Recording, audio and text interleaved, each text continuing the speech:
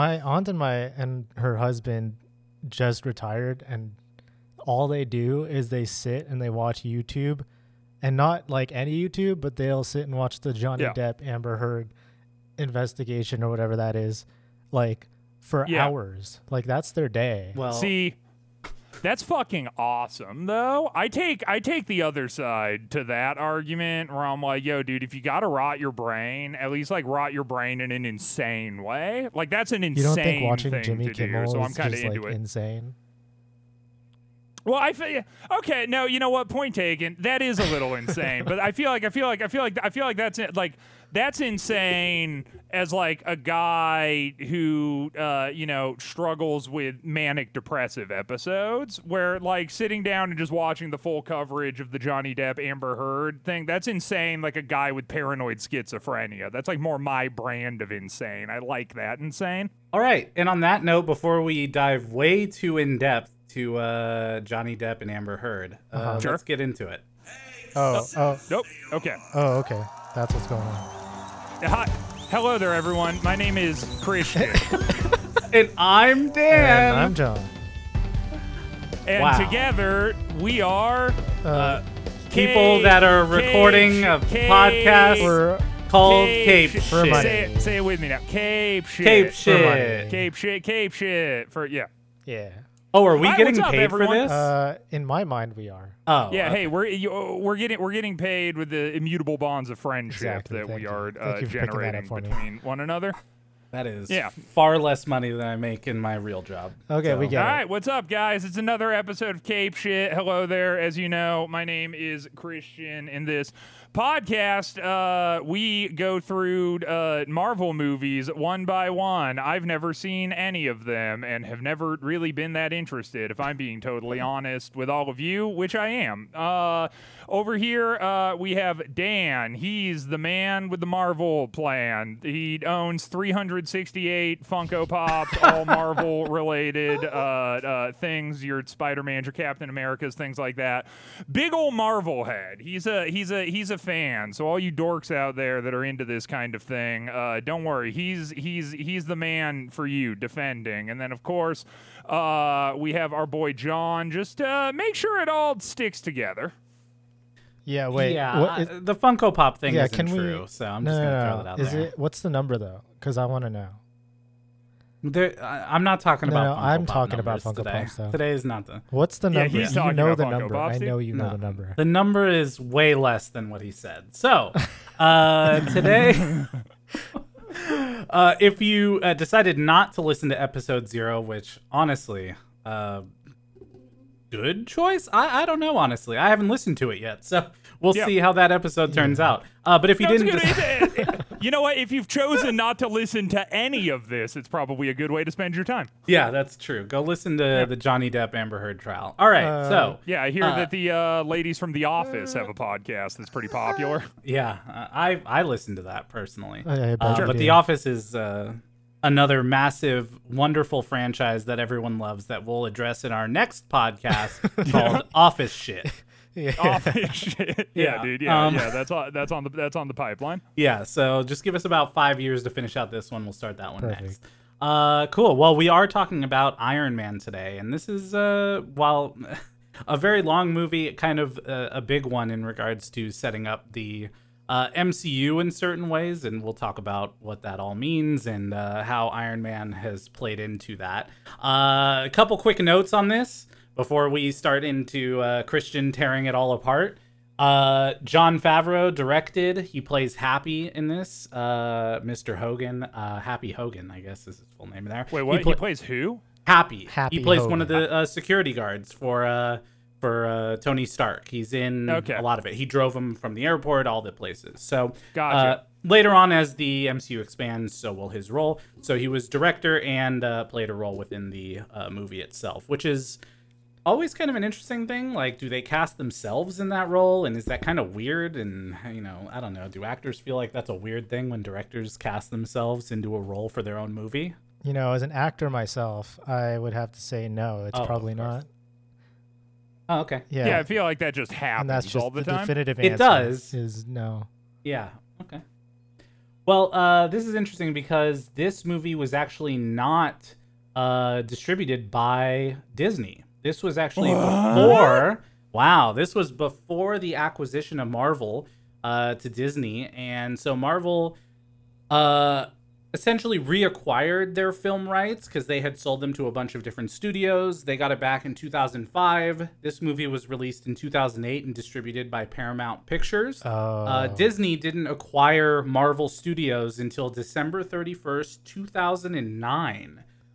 But the idea of the MCU was in progress already before Disney bought it out. And so leading that charge is a person named Kevin Feige. He is known as the person to have created the MCU. He's worked on Marvel films going as far back as 2000, including X-Men, the original Spider-Man movies, Fantastic Four, and a bunch more. So that includes the Tobey Maguire and Andrew Garfield Spider-Mans. He was producing on all of those. And so I don't know necessarily that's a good thing, but I guess what it shows is moving the ownership of those Marvel rights from others to Disney has clearly shown a difference in the movie quality. But I guess we'll see that as we watch through these MCU movies. And just to clarify real quick as well is that Sony, until today as well, still owns Spider-Man and all Spider-Man related villains, including Venom, Carnage, Vulture, and others. And Fox used to own a bunch of Marvel-related heroes and villains, so Disney just said, you know what, we'll just buy you as well. So that included things like Deadpool, Fantastic Four, and others. And so now that all falls under the House of Mouse, Disney. But for this one, you'll see at the very start that this was distributed by Paramount Pictures. Wait, so do you know what movie came out like around the time that Disney acquired Marvel? Like, what was the beginning of the Disney empire or Disney saga of Marvel? Yeah, I guess. So, again, they kind of bought out these rights to have Kevin Feige continue on his vision for what was coming after Iron Man. And so the first movie that was released under the Disney realm was The Incredible Hulk. Oh. Which is the next movie in the MCU timeline, which will be the next episode of this podcast. Sick. Wow, and I, for one, am looking forward to it. Yeah. I know that you are. So, some quick basics here. Obviously, this is the first movie in the Marvel Cinematic Universe. What would then become the largest cinematic universe of movies that has really ever been created. And it's a crazy journey that we're going to take through all these 20-ish movies. Iron Man's original success is what really gained the initial momentum to build out this MCU. And the movie sets up its first connection to a bunch of different ideas across the MCU, including things like the Avengers. So this was a pretty big deal for comic book nerds when this movie came out. Yeah, so no, everything that Dan said is correct. I am assuming. I haven't looked into any of it, nor am I necessarily that interested in doing so, but I can tell you that this movie is called Iron Man that we just watched. And as I guess like first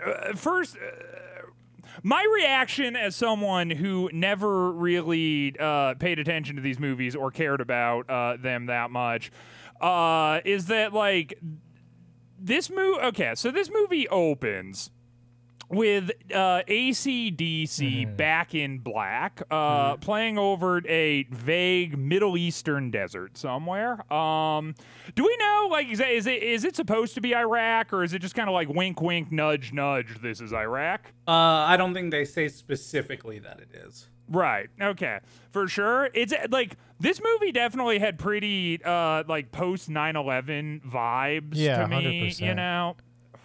where it's like, because the entire the entire thing that kind of goes down initially is it's just like, yo, it's like these cool military guys, and then these spooky terrorist dudes, and then there's this, and then there's the terrorist leader who like is a you know, kind of lighter skinned terrorist guy who speaks English, but he's still a terrorist, and that's not good. And then, you know, the weapons industrial complex is cool when it's Americans killing people, but then as soon as Tony kind of comes to realize, he's like, oh no, wait, my weapons are killing Americans? Well, we can't have this anymore, you know? Yeah, it was I don't know if it that's the point they wanted you to take away from it. Well, it was certainly an interesting start to the movie because, again, and I made this point at the start because this kind of brings up my point here, which is I don't know that Disney would have started the movie off this way if they had owned it at this point. Not. Like, there were a bunch of soldiers getting shot dead right in front of him. Like, to start off this first large entry into what would end up being, you know, 11 years or 12 years worth of movies seems like an interesting start here, to kind of really start with just mass amounts of violence at the start of this movie. Sure. Again, probably not the start that Disney would have had, but was pretty intense. It also seems like potentially at some point there was a story shift, because what we did see as well is kind of this vague calling to the 10 rings, which is behind Tony as they do like the hostage video. And they kind of mention it a couple times, that the 10 rings, which is normally led by a villain called the Mandarin. Mm-hmm. And actually, we see that about 11 years later in Shang-Chi and the Legend of the Ten Rings. Well, also in Iron Man 3, yes, that's like the plot point, right? Well, I mean, not to like spoil it, but I guess everyone who's going to be listening to this has watched everything. How would I know that? I don't know that. yeah, it seems like based on some of the initial research, the initial goal was to have the Mandarin be the villain of this movie, and it seems like they kind of backed down on that idea, but still kept the 10 rings as the group that they were representing, which again seems like a weird choice based on how they approached the group that was holding Tony hostage. Yeah. And that's like, well, to backtrack a little bit, first of all, I have the video popped up on another window right now, and I did check the first, like, what is this? First 50 seconds, and it does say that it's in Afghanistan. Oh, so it says Afghanistan. Okay, yeah, for sure. Shout out. And yeah, one of the things that like really struck me, and I think it kind of goes through like the first couple movies of the MCU too, is that it kind of seems like a lot of military propaganda. Yeah, like, for sure. They're dude. bootlicking hard. Yeah, and, no, I mean, yeah. no, yeah, like the takeaway of this movie is like legitimately that, like, you know, United States has overwhelming forces, and like, you know, the military is fucking badass, dude. It's like, hell yeah, you know, like all the poses and everything seems it seems like it's filmed like an army recruitment ad. Right, yeah, completely. That's how I felt throughout the entire movie. I fully agree with that. Like, they're like trying to get like 16-year-olds, and it's like, oh, hey, dude, if you come and join the military, you can kind of be Tony Stark, as opposed to, you know, getting shot. We're fucking lit out well, here, dude. but yeah. I'd say that literally it kind of doesn't do that, because immediately Tony turns his back on the entire thing and becomes his own hero that has nothing to do with the U.S. government. Right, so sure. I mean, a lot of the story is actually rebelling against but like the first thing that he does when he he like flies back to Afghanistan, and then he's like, I'm gonna do the job that the U.S. military is too incompetent to do, and then he kills a bunch of terrorists. Yeah, That is true. That's true. That's very I true. mean, that's like it's like I mean like legit. Like it is like super. A thing I always kind of find interesting about stuff like this too is that it's like kind of a funny thing that's always sort of like turned me off from movies like this is how it's like they're always willing to show violence, but like not the repercussions of the violence necessarily. Or it's like. It's always so odd to me to see someone like get shot in the chest point blank with a shotgun, but like no like blood because that would be too much. You know what I mean? It's the classic PG-13ing of action movies. Yeah, it's weird because it's like you can like there's like a sex scene in this movie which is fucking stupid, and we can talk about that in a minute, and I will certainly, Or but we could like just not. you know, kind of like. In the start, I mean, it's like, you know, you see the weapons, you see the destruction. It's like, you know, you see a guy with a shotgun. You can see the, like, you know, the visceral whatever. And then he gets shot, and then it's just like nothing. And it's like, it's weird that we'll like walk things up to that line, you know, like it's all fine. Until there would like be blood, and then frankly that's just too much. That's gonna make audiences too uncomfortable. We certainly, but then like Tony bleeds, right? Because like Tony gets hit by an IED and he bleeds everywhere, but he doesn't die, and I think that's like the key. It's like you can show blood as long as the person survives, but if the person suffers like a mortal wound that kills them, there can't be any blood involved.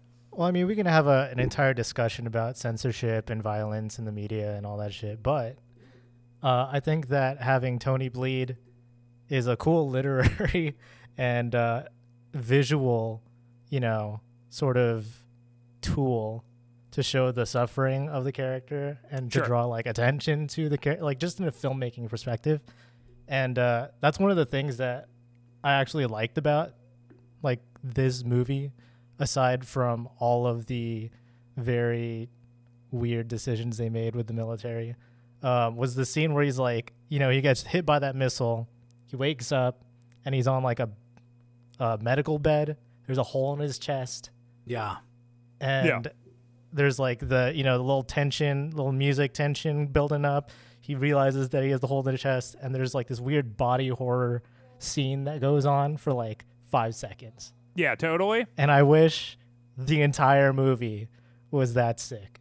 But then, like, immediately the movie cuts to, like, a picture of him and Jensen just, like, talking. Like, all the tension's gone. And that's when the movie lost me.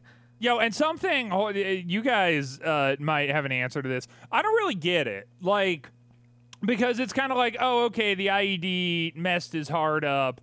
And then this dude, like, you know, did surgery to fix his heart, but he, like, put a magnet in his chest because he's like, it's the only thing keeping the shrapnel from going into your heart. And he's like, oh, okay. Mm-hmm. But then, like, why does he still have the thing after what? Like, I kind of get it when he's in the cave, but he wasn't like, yo, this thing is making your heart pump. Like, he specifically says that he stuck this magnet on Tony's chest to make sure that the shrapnel didn't go further. Yeah. And he wasn't like, it's regulating your heartbeat now. He's like, it's just for the shrapnel. So, like, why does Tony still have a thing? I don't get it. Like, wouldn't he just get home and take the shrapnel out with his like $1 billion crazy boy tools, and then he wouldn't need that anymore? I mean, I sort of get it because it like powers the suit later, but in the interim, it's like, does he just still has the shrapnel in there? Like, what's going on? Yeah, so this is something that is addressed in a future movie. So I won't go super into it, but he does have his reasonings for essentially replacing the arc reactor with a more powerful one that keeps the shrapnel away and powers his suit better and all of that kind of stuff. But also his billionaire stuff is not for him to do surgery on himself. And so it would have required him to stop what he was doing for a week and go get that stuff removed. And that was not time that, based on him as a character in that movie, that's not time he was going to take to do. So his resolution there was to build an arc reactor that would, you know, keep him alive and keep him going and also power his suit moving forward for now.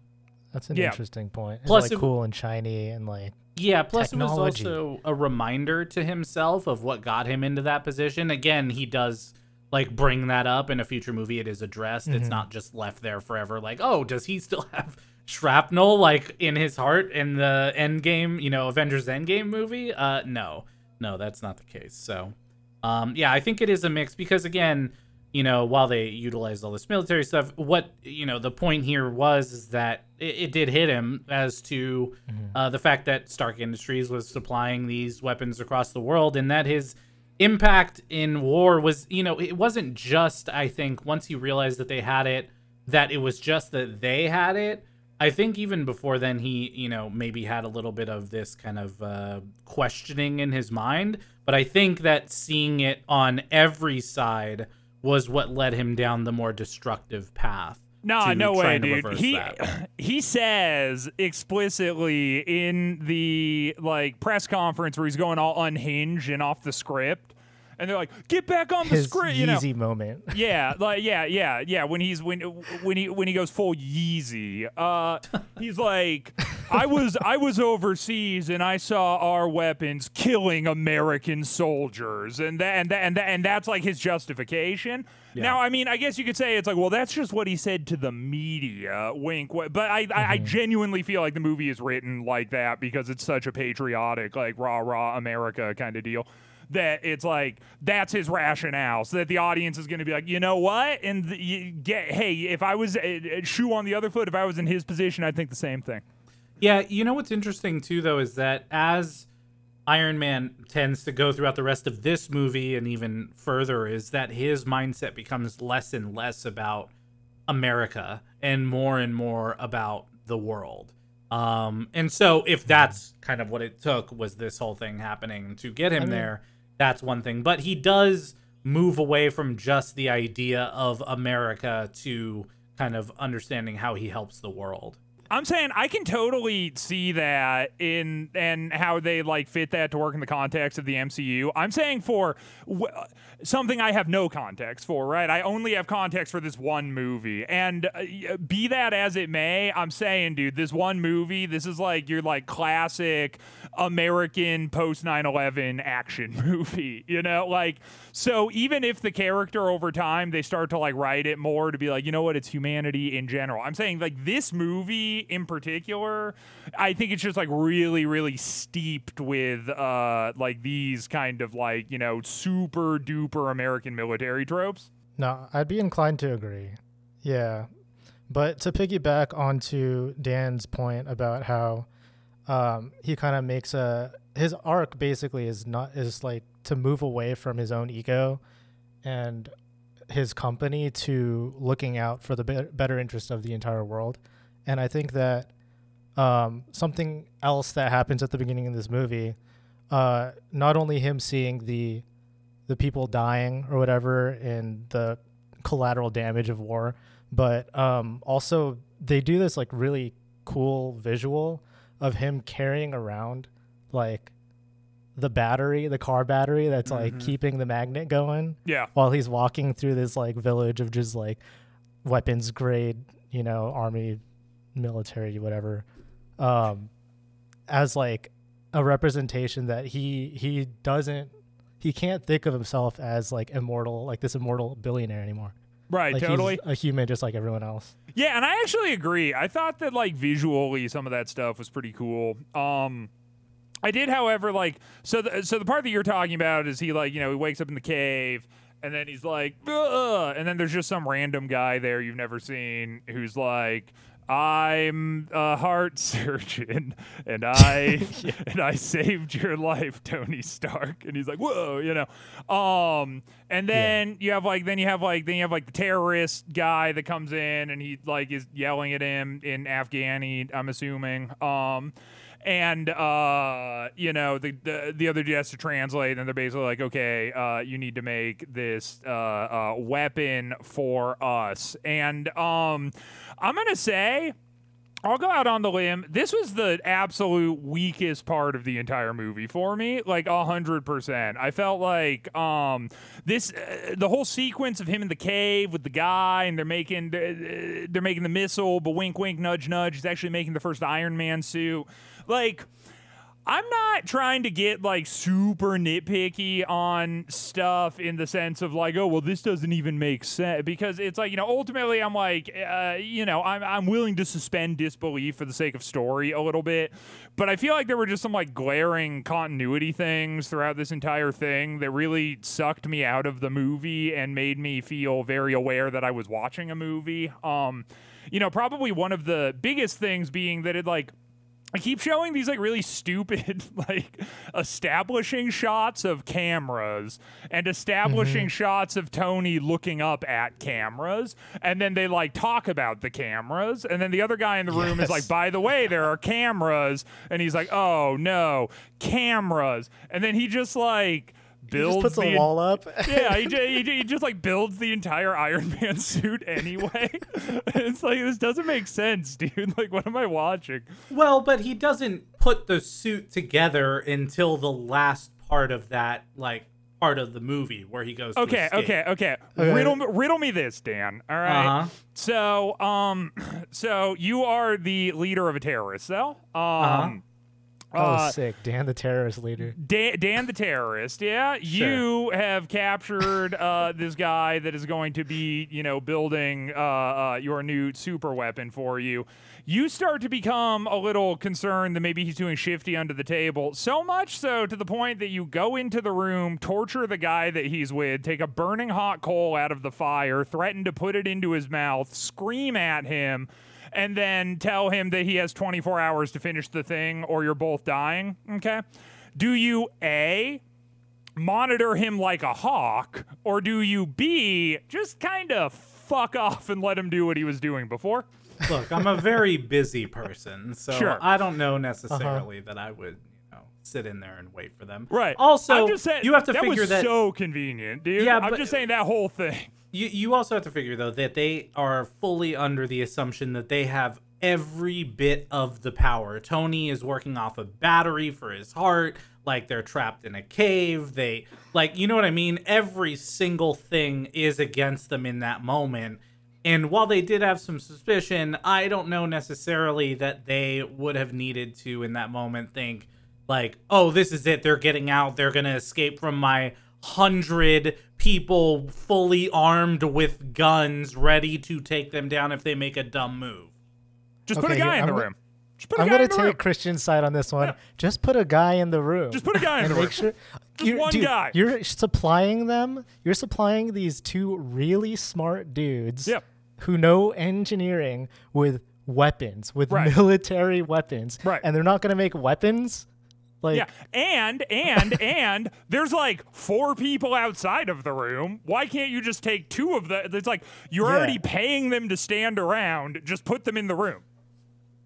Okay, so Tony and Yinsen create the first Iron Man suit, which is based on also a comic design of the original Iron Man suit, which was, I think, really, really cool looking. And I think cool one of the fan things that service, sold too. this movie extremely well, which could have been one of the things that hurt it, was the suit design across the entire movie. I think the CGI was really good. The suit design was great. Oh, yeah. And in fact, in watching some of the behind the scenes stuff for this movie, they do more actual physical suit design in this movie than any future one does. A lot of them are mostly CGI. And while this one used CGI, there was a lot of actually like Robert Downey Jr. wearing Iron Man helmet and at least the top part of the suit for a lot of this movie.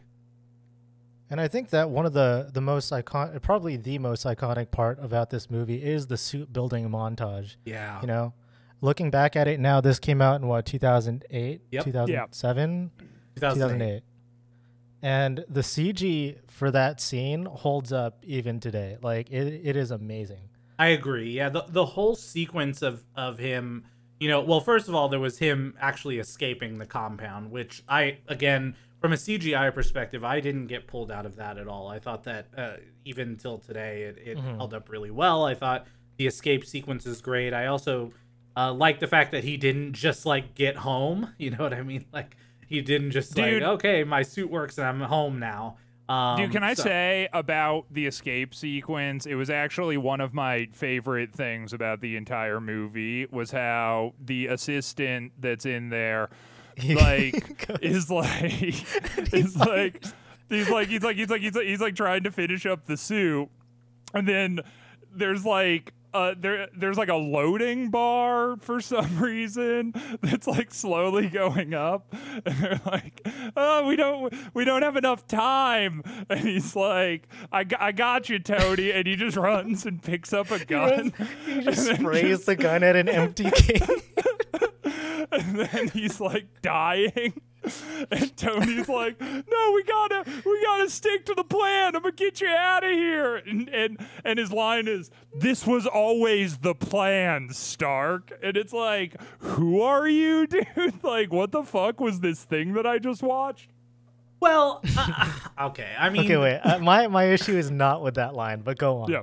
Well, I was just gonna say, to be fair, that was always the plan. It's not like they were building a second suit for Yinsen. Like, it's not like they had a plan where he was gonna carry him in his arms like a baby and get him out of there. Like, but why? Like, being like, okay, well, my family's dead, so I want to go see it. Like, that's so lame. Like, that's like such a weird, convenient trope to just get rid of a side character. Well, no, because I think that he just always knew that he was gonna die in the cave, so it didn't matter to him if he got out or not. Yeah, because their initial thing from those terrorists was that they build the bomb, they're going to be set free. And his line right after that was, that's never going to happen. They're never going to let us free. Even if they built it, they were going to die. So, I mean, I get what you're saying. I guess my point is, like, you know, look, it's a comic book movie, and it's also a movie and needs to push story forward. And in either way, Yinsen wasn't going to be, you know, the next Avenger in the Iron Patriot outfit and working for the military and coming back to the U.S. and all that. You know what I mean? Yeah, for sure. I just still thought it was like such an undignified death that they tried to make really epic, that was just written in a way that was odd. Yeah, it's like, it's the trope of like secondary characters who don't really need to die at the moment, but the story doesn't have anywhere for them to go, so they just go and kill themselves for no reason. Right, yeah. I mean, and for literally no reason. And also, like, you know, I mean, he could have like shot some of the dudes too, you know what I mean? Like, no, he's a pacifist. Right, okay, word. So he's just going to like he's just a distraction. Fire a machine gun wildly at the Dude, roof. that was the funniest part of the movie to me. I don't know. Well, okay. We should probably move out of the desert into the next areas here. And so I know we were talking a little bit about the suit building. I did want to mention, though, one thing we did leave out was the character of Rhodey, who is friends with Tony Stark, working for the government in the army and all of that. The actor who plays Rhodey in this movie, this is the actual only time that he plays Rhodey in this movie. What is... Yeah, and then they replace him with Captain Planet. With Captain Planet, yes. Don Cheadle. Yeah, and so what I found was that initially Don Cheadle was actually in the running for this role, and maybe either schedules conflicted or other things happened, and they decided to go with this other person. And it sounds like once Disney bought the MCU, either there was a disagreement between the actor and Disney, or Disney decided the original casting was better, and so they decided to bring back Don Cheadle and have him take over starting in Iron Man 2.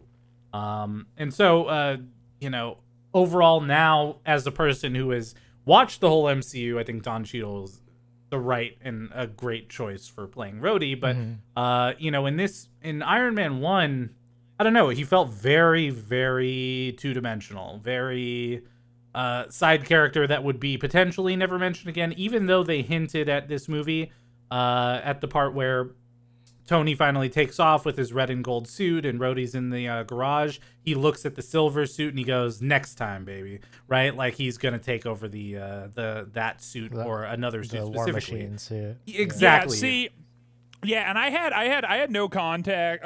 Again, I'll stop prefacing everything I say with that because this is like the only Marvel movie I've It's sat just down and assumed paid that you have attention no to. context. Yeah, exactly. Like, but yeah, I did not like that character or that actor really. Like, and I had no idea that he was even going to show up later. So hearing that, that's good that he got like recast because I just thought it was almost kind of like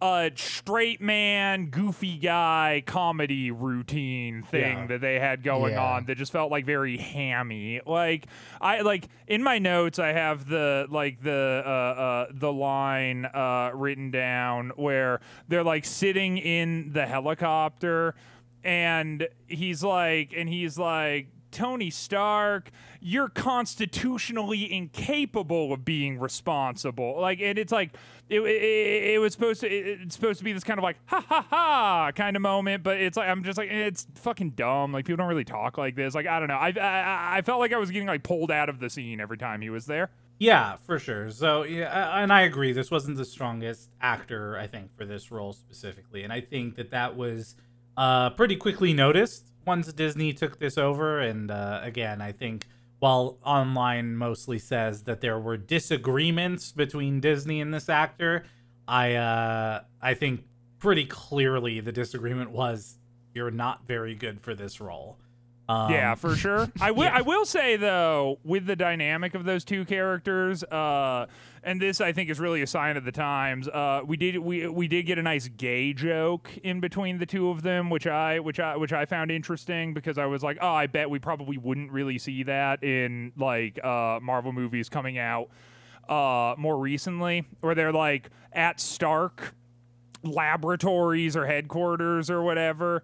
And then, he's like walking with all of his like subordinates and giving them orders. And then Tony walks up and is like, he's basically like, if these guys knew the things about you that I know about you, they wouldn't listen to what you were saying or whatever. And he's like, come on, Tony. They kind of get into the shtick. And it's like, yeah, remember that one weekend in Cancun? What was his name again? And then he's like, if you say that, they're gonna really think I'm gay, and I was like, oh, that's funny. It's like, hey, 2008, Yeah, it's which again brings up kind of the interesting thing of how far this franchise ends up going. Yeah, totally. And the fact that also Disney takes this over. And again, so we'll start to see, I think, different trends and jokes and ideas and violence and all that. Honestly, I think Disney saved the MCU. Yeah, I was watching this entire movie and it was kind of mid, man. I couldn't like stay focused on it. Like if you look at my notes, like the last part of my notes is just like I obviously lost interest here because I have nothing here. Oh, dude! By the end of this movie, I was like tired. I was like watching it through sheer force of will. Like I was like, oh my god, dude, I am fucking sleepy.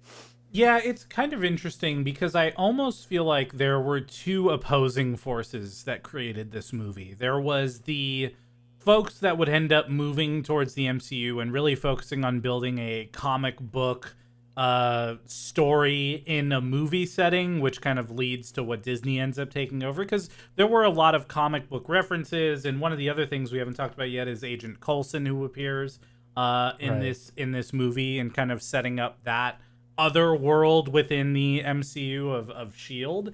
And then there was the other half, which seems like it may be more of the trying to develop a movie that everybody cares about team versus just a movie that hits all the comic book themes and is a really good comic book movie.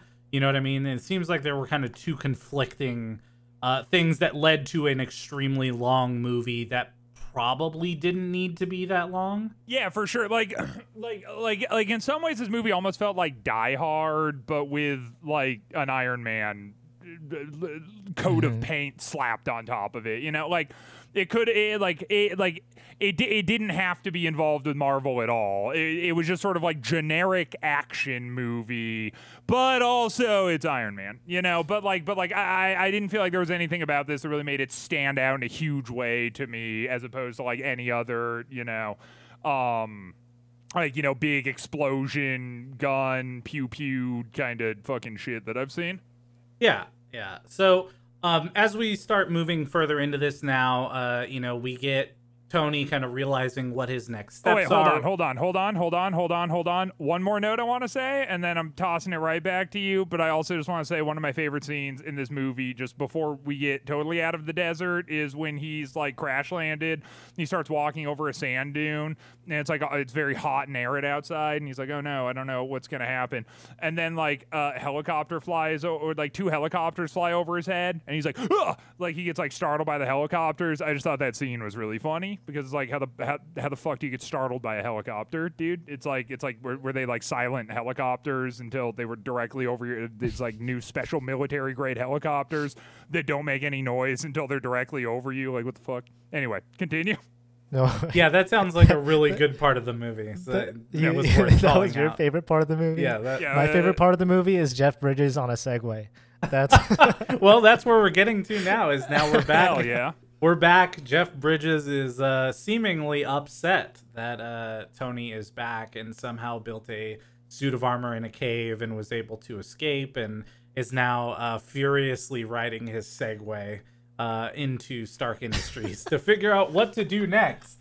And so as we get into this, you know, I think John already mentioned it a little bit, but really I think what stands out for me in this movie is Tony Stark being that Tony Stark that we want to see, which is the inventor, the scientist, building the suit of armor, the testing scenes where he flies for the first time with just the gauntlets and the shoes. And I mean, I thought that this was, to your point, this is the iconic kind of start of the MCU. Like, really, the start of the movie and all of that is, okay, character build up. But this, I think, is kind of that vision. And in fact, just scenes in general where he's building suits throughout, even in the desert, in his lab, and others, are kind of the notes that carry throughout the rest of the MCU of like how this is really diving into these stories and diving into how it's made and focusing on the cool comic book hero things, like especially such a big thing like this suit.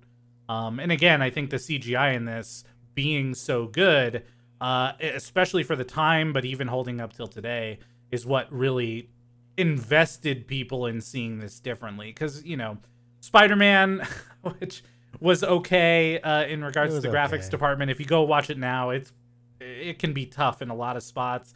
Fantastic Four was really tough in a lot of spots. There weren't, you know, this was really, at least to my knowledge, one of the first superhero movies that felt probably the most real and probably the most grounded in some reality. You know, Toby was able to shoot webs from his wrist, not from a web shooter, which people will debate whether that was okay or not. But anyways, so now we get into the actual building of the suit and the creation of the first, the Mark II, which is the sleeker silver version of the suit. And he goes for his first ride out into the world.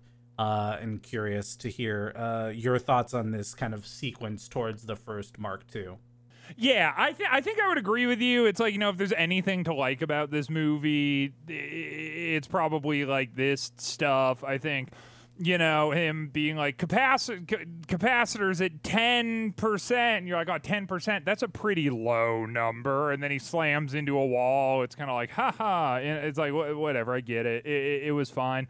I think that, you know, it's also sort of the part of the movie that feels the most like it has a point, you know? Like, I feel like there was just like a lot of stuff in this movie where I'm just like, what's the point and who cares? Like, this kind of stuff, like what you were saying of him like building the suit and actually testing it out and trying, I'm like, you know, whatever, I get it. It's cool. Like, as far as the first flight goes, like, yeah, CGI holds up pretty well. I thought it was kind of cool. I thought that, like, the whole thing of him going up towards the moon, even though Jarvis is like, sir, we haven't tested protocols for atmospheric moon conditions. And he's like, I need to go higher, Jarvis. And he like loses power. I thought that was kind of stupid, honestly, because it's like as soon as that happened, I was like, oh, they're like setting up something for later where he's gonna need to fly really high, but he'll actually be able to do it this time.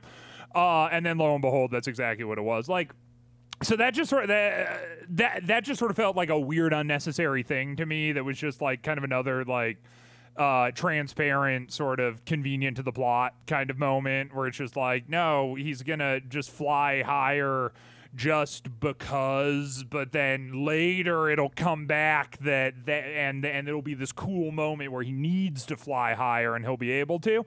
And then that happened. But, I don't know, him going home, I thought, it's like, he's like, power down the suit. I thought it was maybe kind of a fun moment. Now when he like powers down the suit, he like falls through his house, because it's sort of like, oh, hey, the suit, it's very heavy, or like, whatever. Like, it's kind of showing like weight and stuff. Like, yeah, I don't know. I mean, overall, I don't think I had an issue with that, but I also wasn't like giddy with it either. You know what I mean?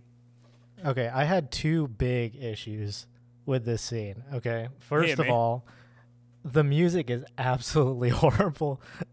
Like, the music is so bad. It's so stocky. Honestly, our podcast intro is better, and we got it for $90. So. Yeah, hell yeah. Yeah, I think what could have happened here is they spent so much money on the music for the start and the end of the movie, which was utilizing, Back in Black and then Iron Man. Yeah.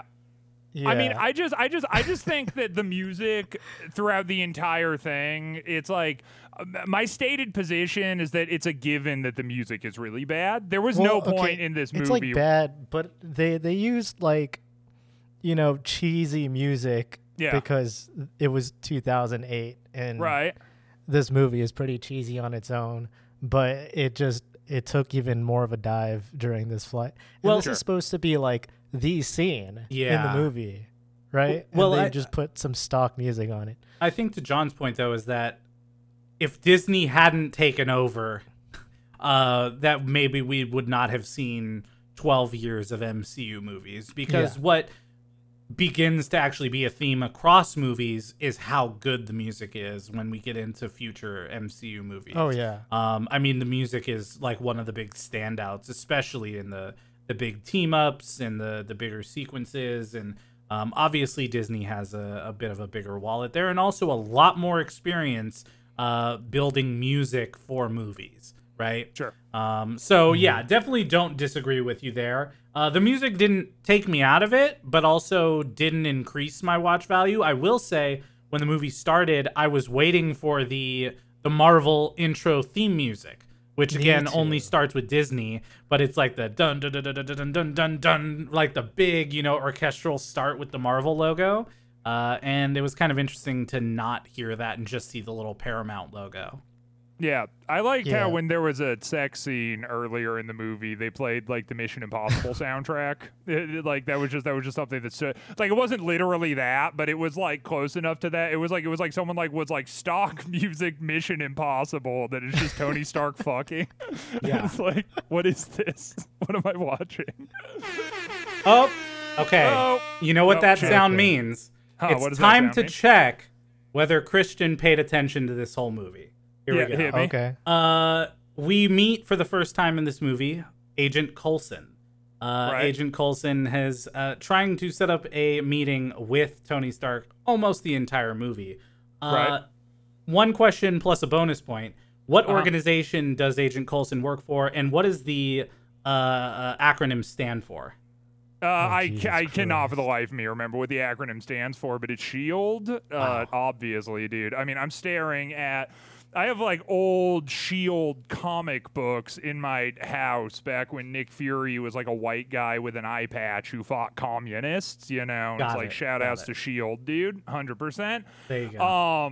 Yeah, but again, I will also say, in order to further reinforce my point, that the whole joke was that the name was hard to remember, so I don't think I should get points off for that. No, that was just bonus anyways. You don't lose any points for not knowing it. It is the Strategic Homeland Intervention Enforcement and Logistics Division. So yeah, but if you were really a gifted kid growing up, you would have gotten the extra points. Yeah, dude. Come on.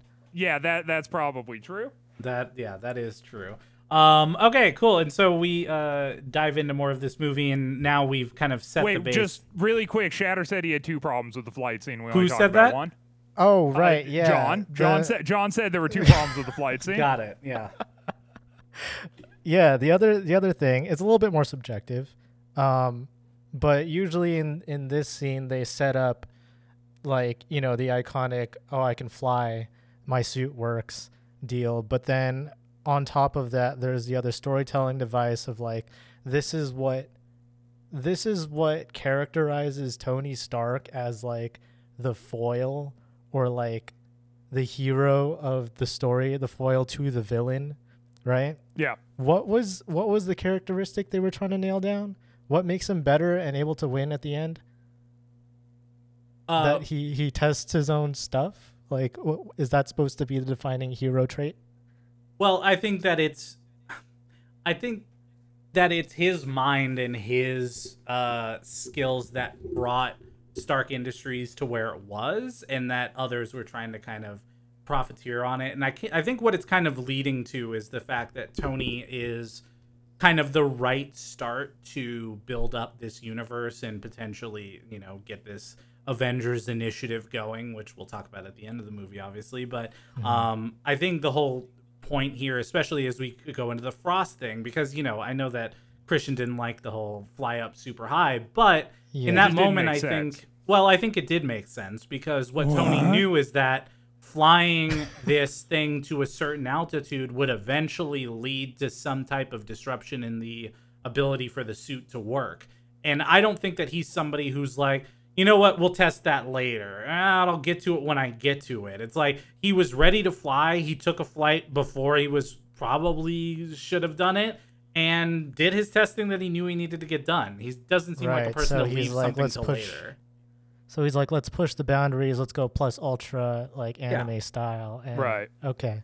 Yeah. You know what? That's okay. Yeah, and I think, I I think to your point, which again, it's not really even in defense of anything, but it's like you know, what is the foil? What is his defining hero characteristic? I mean, I kind of take it to mean that it's like he's Iron Man, and other people can't be Iron Man because it's him. And so then it's like the whole thing is that like at the end of the movie, his homie's like trying to be Iron Man, but he can't be because Tony Stark is Iron Man, and ultimately it's his thing. And when people try to take his thing, they can't do it as well as him because he's the only one that can do it.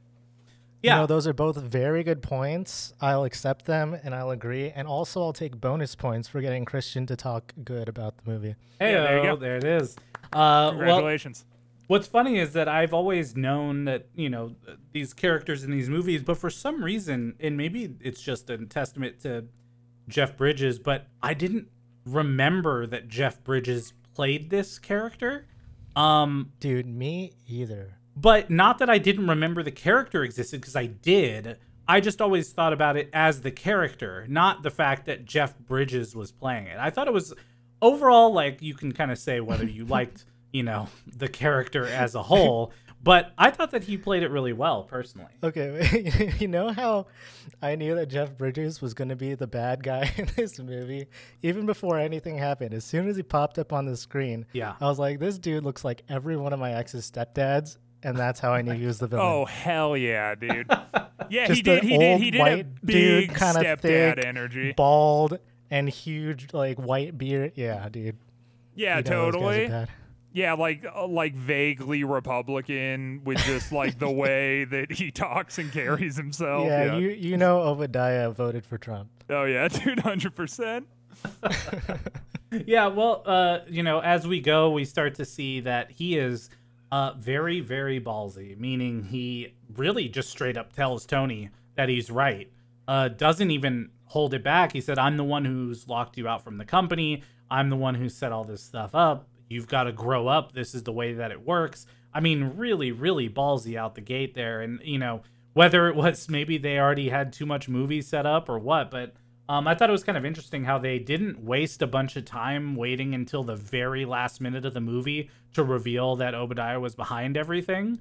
So I thought that was kind of an interesting turn for them to take for this story. Yeah, for sure. I also I maybe kind of enjoyed how it was like, the terrorist cell was kind of a red herring because, the dude just walks in and blasts him anyway, and then he's like, I am actually the ultimate evil. It's like it was kind of fun, I guess. Like, I don't know.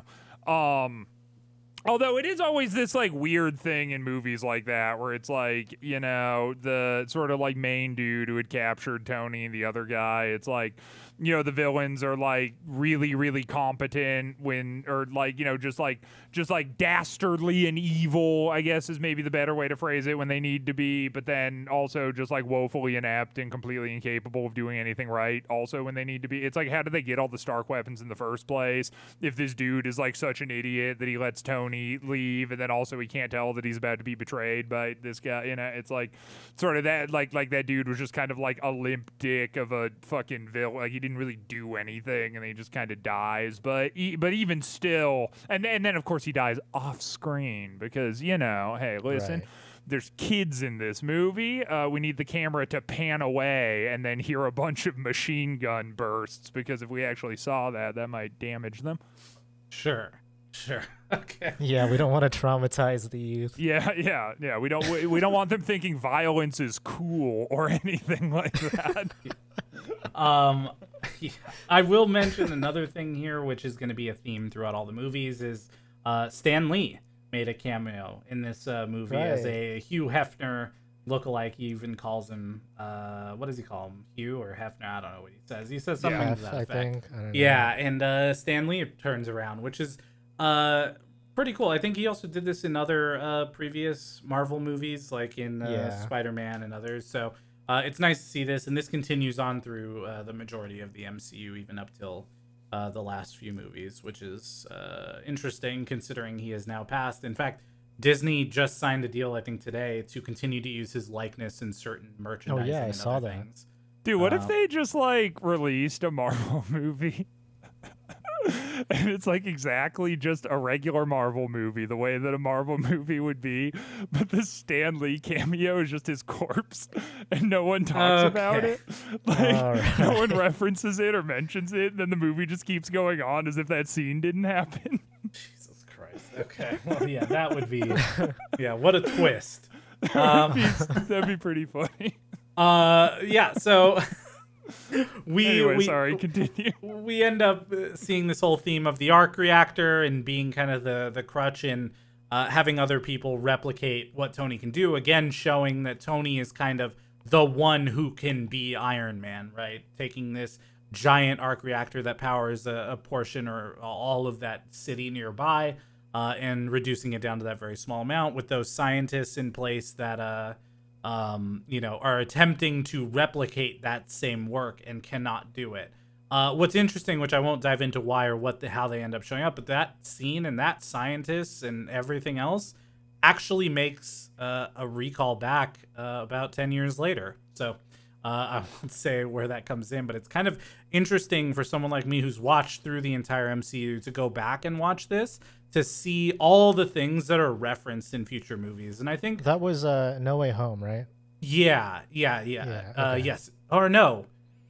Yeah. No. It wasn't No Way Home. It was Far From Home with Mysterio. Far From Home. Right. So, anyways, one of the reasons why I really wanted to do this is this podcast in general was, as you know, Christian and I were discussing the MCU, and we talked about this in episode 0, so we won't go into it in depth. But people responding emotionally to trailers or movies or whatever it is, but really seeing this movie again, showing how much is referenced and used across the next 10 years of movies was kind of really an interesting thing to see. And hopefully, Christian, as you watch more of it, you'll see maybe how other people see this, Yeah, I mean, sure. And I like it. It's not that I'm oblivious to it. It's just that I think it's dumb. I guess that's my stated position at the moment. Sure. Okay. Well, we do end up getting to an eventual part where we see that Obadiah has actually created another suit of armor in some ways, but maybe not up to par. And if only there was a way we knew how Tony was going to outwit Obadiah with his new giant super suit. What was really interesting, actually, is I don't know if you noticed this too, John, is the movement and the CGI they used for Obadiah's suit seemed a lot like the same movements that Hulk is going to make, not only in the next movie, but in future movies, almost as if they took the template of Hulk's movements and put it into this suit. That's a really good catch. I would lie to you and say that, yeah, I did catch that, but by the time this final scene had come on the screen, I was mentally gone. Yeah. Yeah. I could not hold on. Yeah, that's actually like, because when I first saw the blueprint for that, I was kind of like, what the fuck? Like, they're going to have like the Hulkbuster suit in this movie. That's what I thought originally. Yeah. But then I was like, that would be like weird. But then I was like, maybe they'll do like some weird Hulk thing but then it ends up just being the other guy's suit. But yeah, but I caught similar vibes off that. I mean, maybe not to the Hulk thing, but like Hulk-esque in the sense that, Iron Man has the iconic Hulkbuster suit that he wears, and it's basically just that suit that, Jebediah made. Yeah. That's his name, sure. Jebediah? Obadiah. Obadiah. It's basically just that suit that Obadiah made. Motherfucking Obi, dude. Yeah, well, Obi, bro. And again, the size of the suit is also in relation to the fact that nobody can do what Tony can do. Right? They had to build it bigger because they couldn't make it the same size as his suit with such small mechanics and small pieces that would allow the suit to be movable and usable and all of that. So I thought that was also an interesting thing. His brain is just more elegant. Yeah, sure. Elegant is something you could say for sure. So, and I'm curious, the one thing we haven't talked about, which we kind of get to, and I think even Christian, I saw it in your notes, was about the relationship between Tony and Pepper.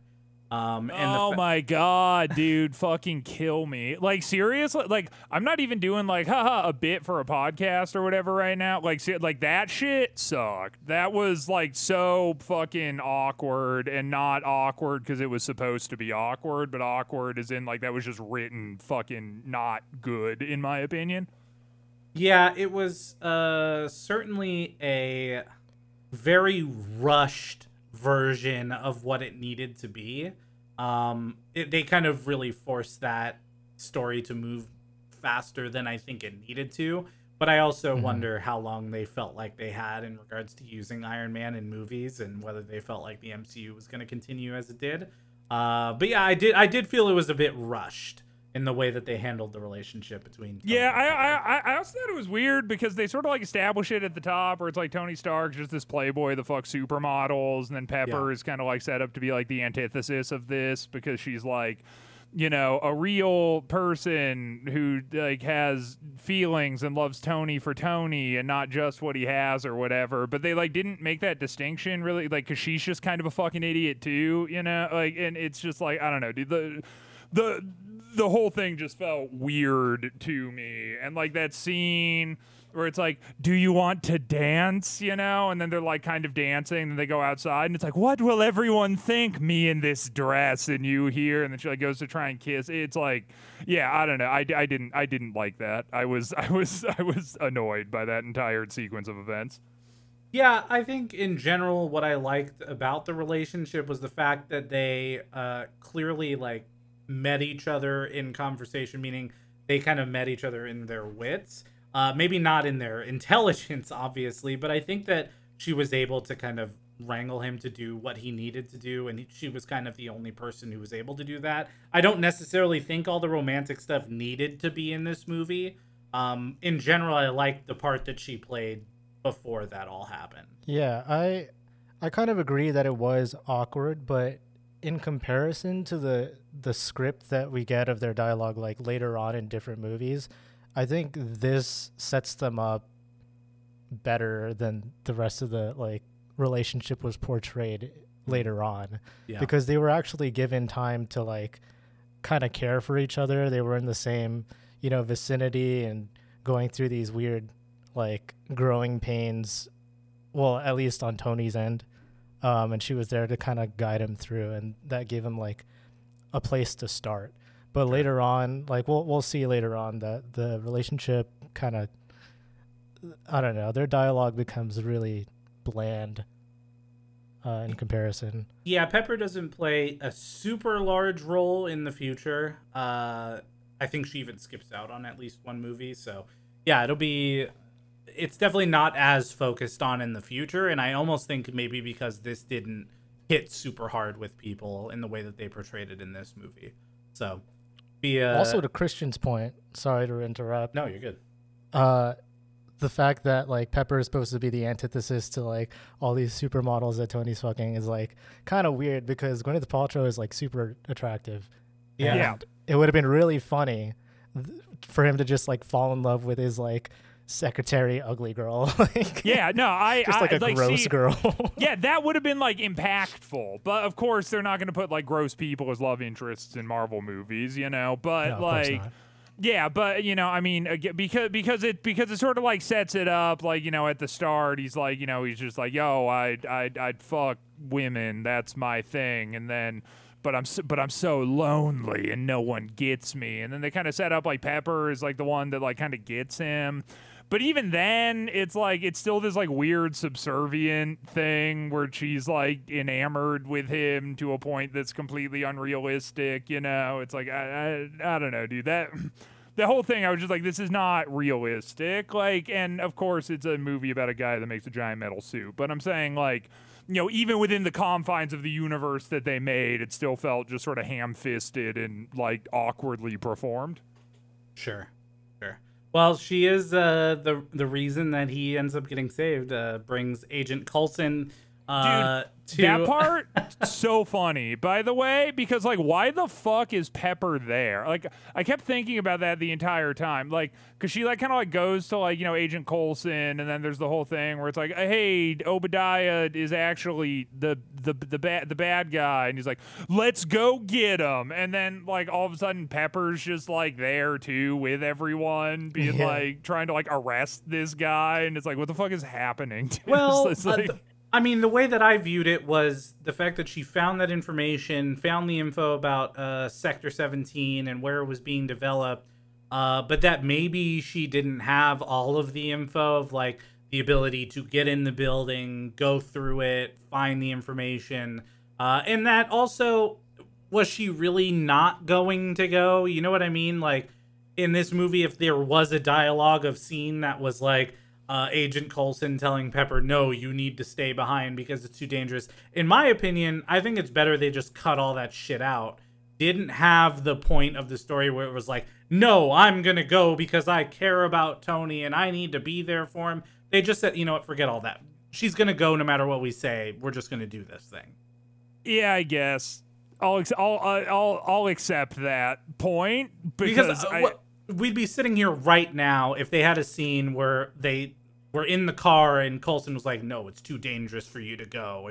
If he's doing what you think he's doing, there's no way we can put you in harm's way. And she said, I care. I love Tony. I would never leave. We'd be talking about that scene right now. That would also be stupid. Yeah. Her being there in general is dumb. No matter, like, because again, I mean, because she doesn't really like, it's like they just needed like a girl to be threatened. Like that was like, it was like, and so she has to be there, right?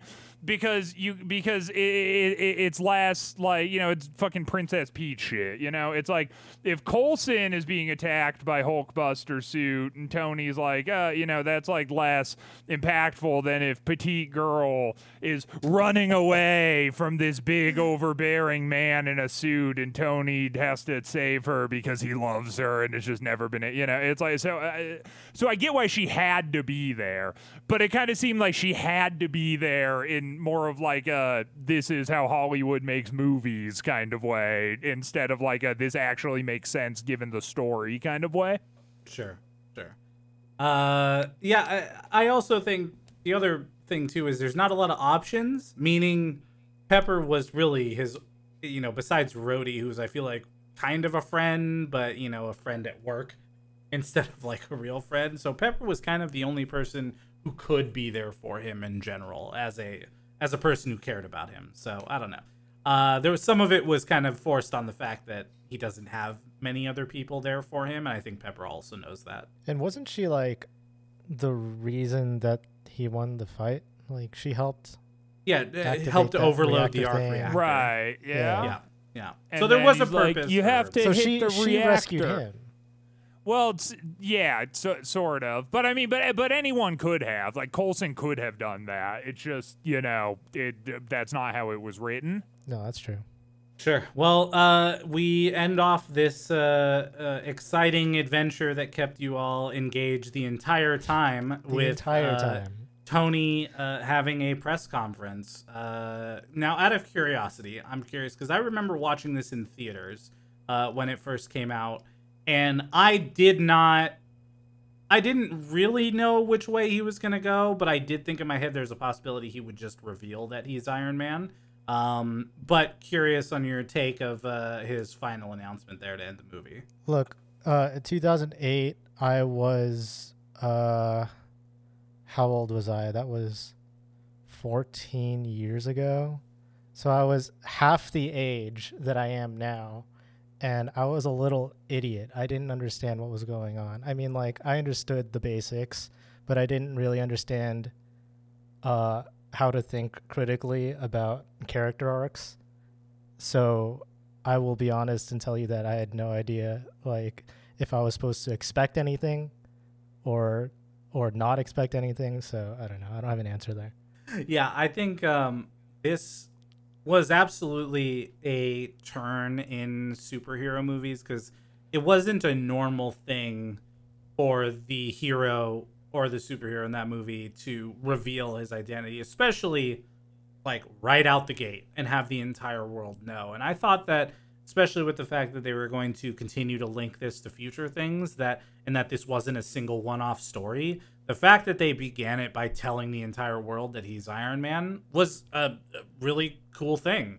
And that was different from other movies. So I thought that this was a really nice choice for this. And again, sets up the rest of the MCU and how he's treated and how he works through the rest of his life. Yeah, for sure. I don't know. I mean, I didn't hate it, but I didn't love it, I guess, which is a really boring opinion, but I'm true neutral on the, like, it was fine. Yeah, given what the movie had been up till that point, I suppose it makes sense. It would have been weirder for him to be hiding the fact that he was Iron Man at the end of the movie, because the entire thing is that he's growing and he's learning as a character and he's opening up and he's, you know, becoming more of a cool guy. But at the end of the day, damn it if he ain't still Tony Stark. And then the movie ends on that note, and it's kind of like, okay. Yeah, that's a really important point to make too, is because throughout this movie, like this single movie, he does begin his journey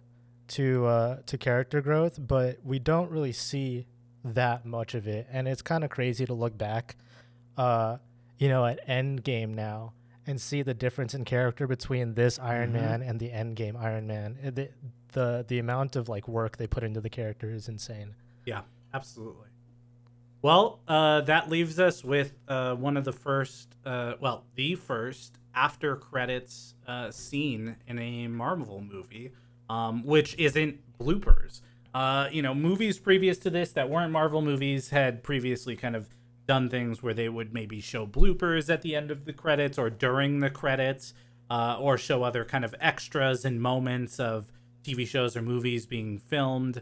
But this was one where they were setting up more of the future, and they had the first ever appearance of Samuel L. Jackson as Nick Fury, the director of S.H.I.E.L.D., setting up the fact that this was going to lead to an eventual creation of the Avengers through what Nick Fury says is the Avengers Initiative. This, again, has kicked off in the world of movies almost an expectation in a lot of movies like this, not just Marvel, that they all will have end credit scenes. Marvel used this a lot throughout all the future movies, and we'll talk about them as we come to them, but this was one where it was a really big deal and a big story point to the future of the Marvel movies that they acknowledged that this is going to be something that builds to the Avengers.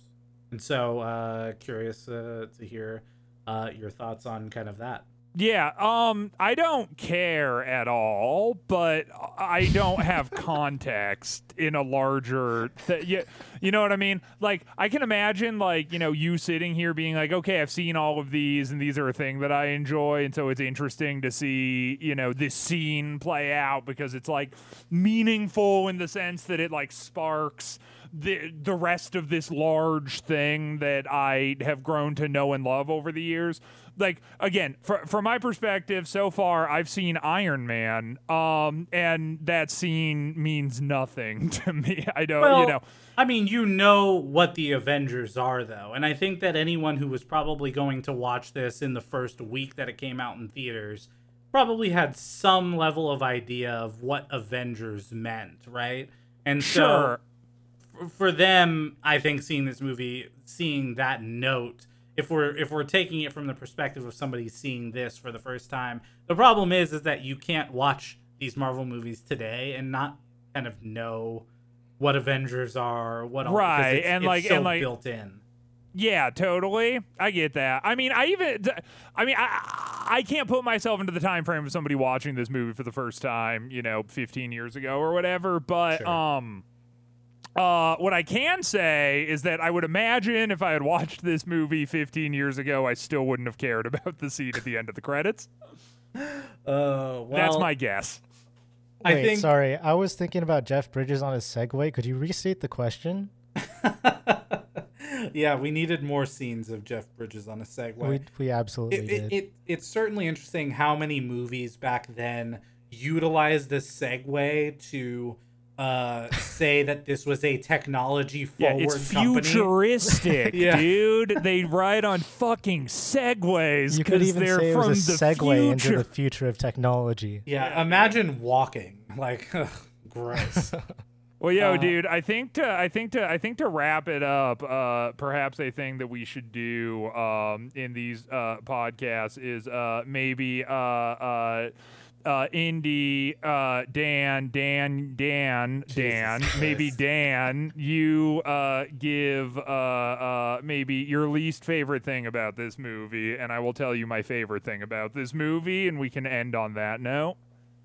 Oh man, yeah, this is gonna be difficult because it was such a good movie overall. Yeah, was it, dude? No. Yeah, I think. If I look at it from the highest of levels, not a nitpicky way like maybe some other people within this podcast would do, I felt like the character of Rhodey was a bit of a waste in this movie.